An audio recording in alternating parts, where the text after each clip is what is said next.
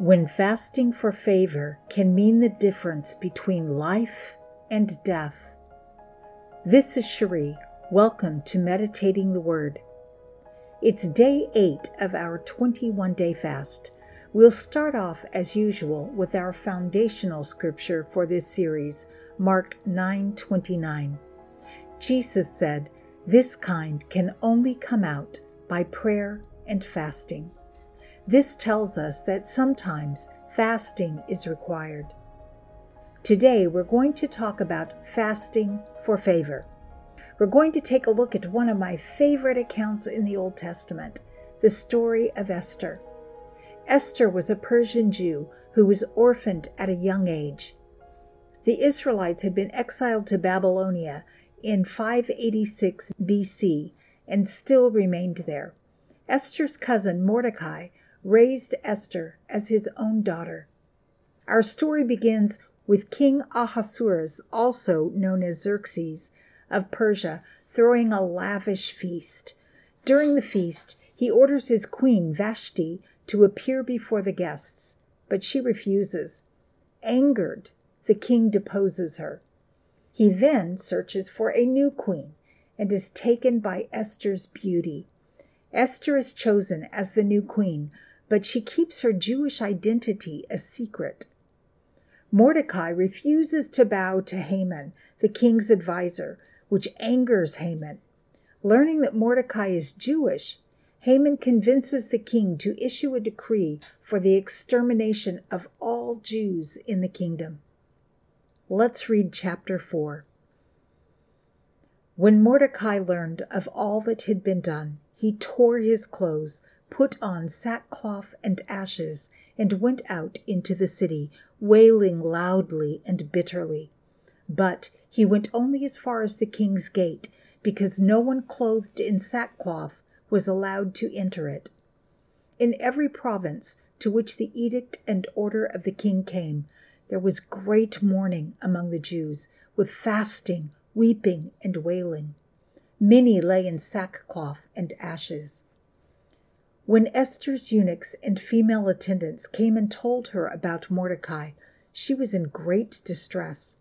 She sent clothes for him to put on instead of his sackcloth, but he would not accept them. Then Esther summoned Hathach, one of the king's eunuchs assigned to attend her, and ordered him to find out what was troubling Mordecai and why. So Hathach went out to Mordecai in the open square of the city in front of the king's gate. Mordecai told him everything that had happened to him, including the exact amount of money Haman had promised to pay into the royal treasury for the destruction of the Jews. He also gave him a copy of the text of the edict for their annihilation, which had been published in Susa, to show to Esther and explain it to her. And he told him to instruct her to go into the king's presence to beg for mercy and plead with him for her people. Hathach went back and reported to Esther what Mordecai had said. Then she instructed him to say to Mordecai, "All the king's officials and the people of the royal provinces know that for any man or woman who approaches the king in the inner court without being summoned, the king has but one law, that they be put to death, unless the king extends the gold scepter to them and spares their lives. But 30 days have passed since I was called to go to the king." When Esther's words were reported to Mordecai, he sent back this answer: "Do not think that because you are in the king's house, you alone of all the Jews will escape.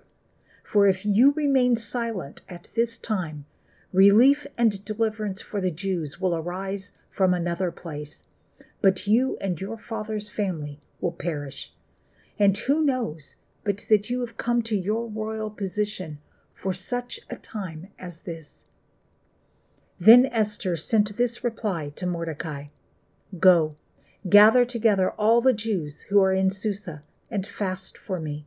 Do not eat or drink for 3 days, night or day. I and my attendants will fast as you do. When this is done, I will go to the king, even though it is against the law, and if I perish, I perish." So Mordecai went away and carried out all of Esther's instructions. Esther does, in fact, approach the king uninvited, but when he sees her, he is pleased with her, holds out his gold scepter, and asks her what she wants, and says whatever it is, up to half of his kingdom, he will give her. Esther invites the king and Haman to 2 banquets that she hosts. At the second banquet, she reveals her Jewish identity and exposes Haman's plot to annihilate the Jewish people. The king, enraged by Haman's deceit and conspiracy, orders Haman to be executed on the gallows that he had originally built to execute Mordecai. Esther and Mordecai then try to persuade the king to revoke the decree against the Jews. Instead, the king allows the Jews to defend themselves against their enemies, leading to their victory.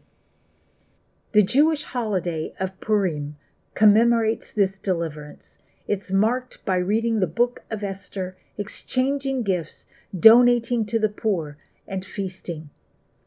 This was a 3-day absolute fast, no food or water, day or night.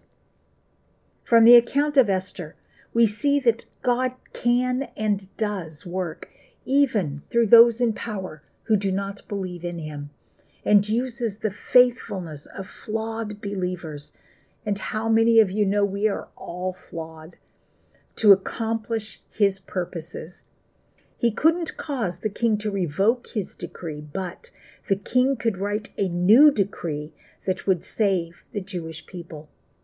This story teaches us to trust in God's favor and provision, even when we can't see him working or see a way for things to work out. And finally, we learn that we are born for this time and for a purpose. Now, for my disclaimers. We don't fast to move God or to force him to do something for us.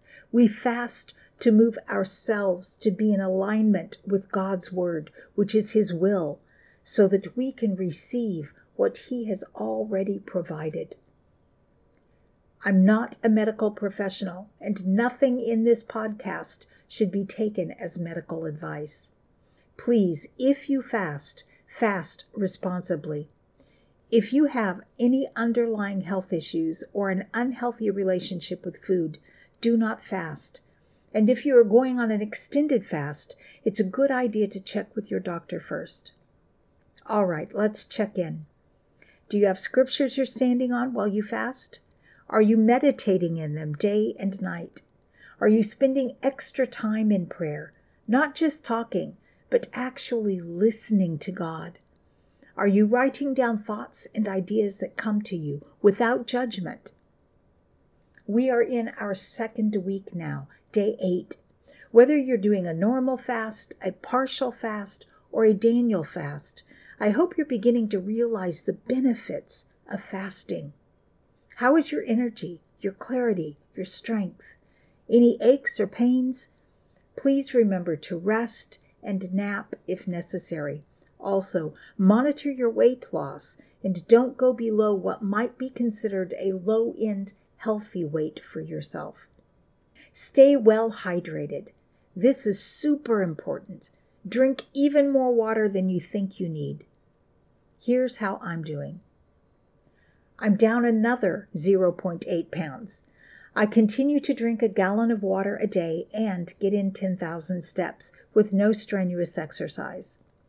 My energy continues to be really good. I'm still having a little bit of upper back pain and using my back roller. I noticed that today I can't read fine print as well as usual. I honestly don't remember my vision being affected by fasting before, but apparently this can be connected to lower levels of glucose in the brain. I'm spending lots of time in the Word and in prayer every day and standing on God's promises. All right, let me pray over you. Father God, we are so grateful for your boundless grace and provision in our lives. You are the source of all goodness, And we thank you for your unending favor and the countless blessings you pour out on us.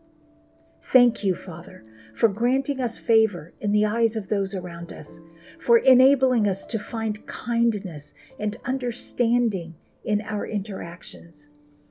Even when we can't see you working, we trust that you are orchestrating things behind the scenes.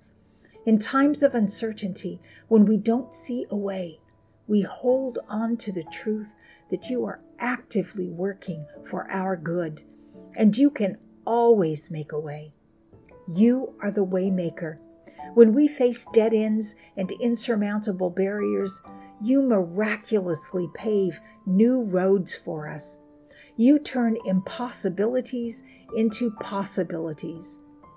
As we continue to fast and pray, help us to become more attuned to your presence and work in our lives.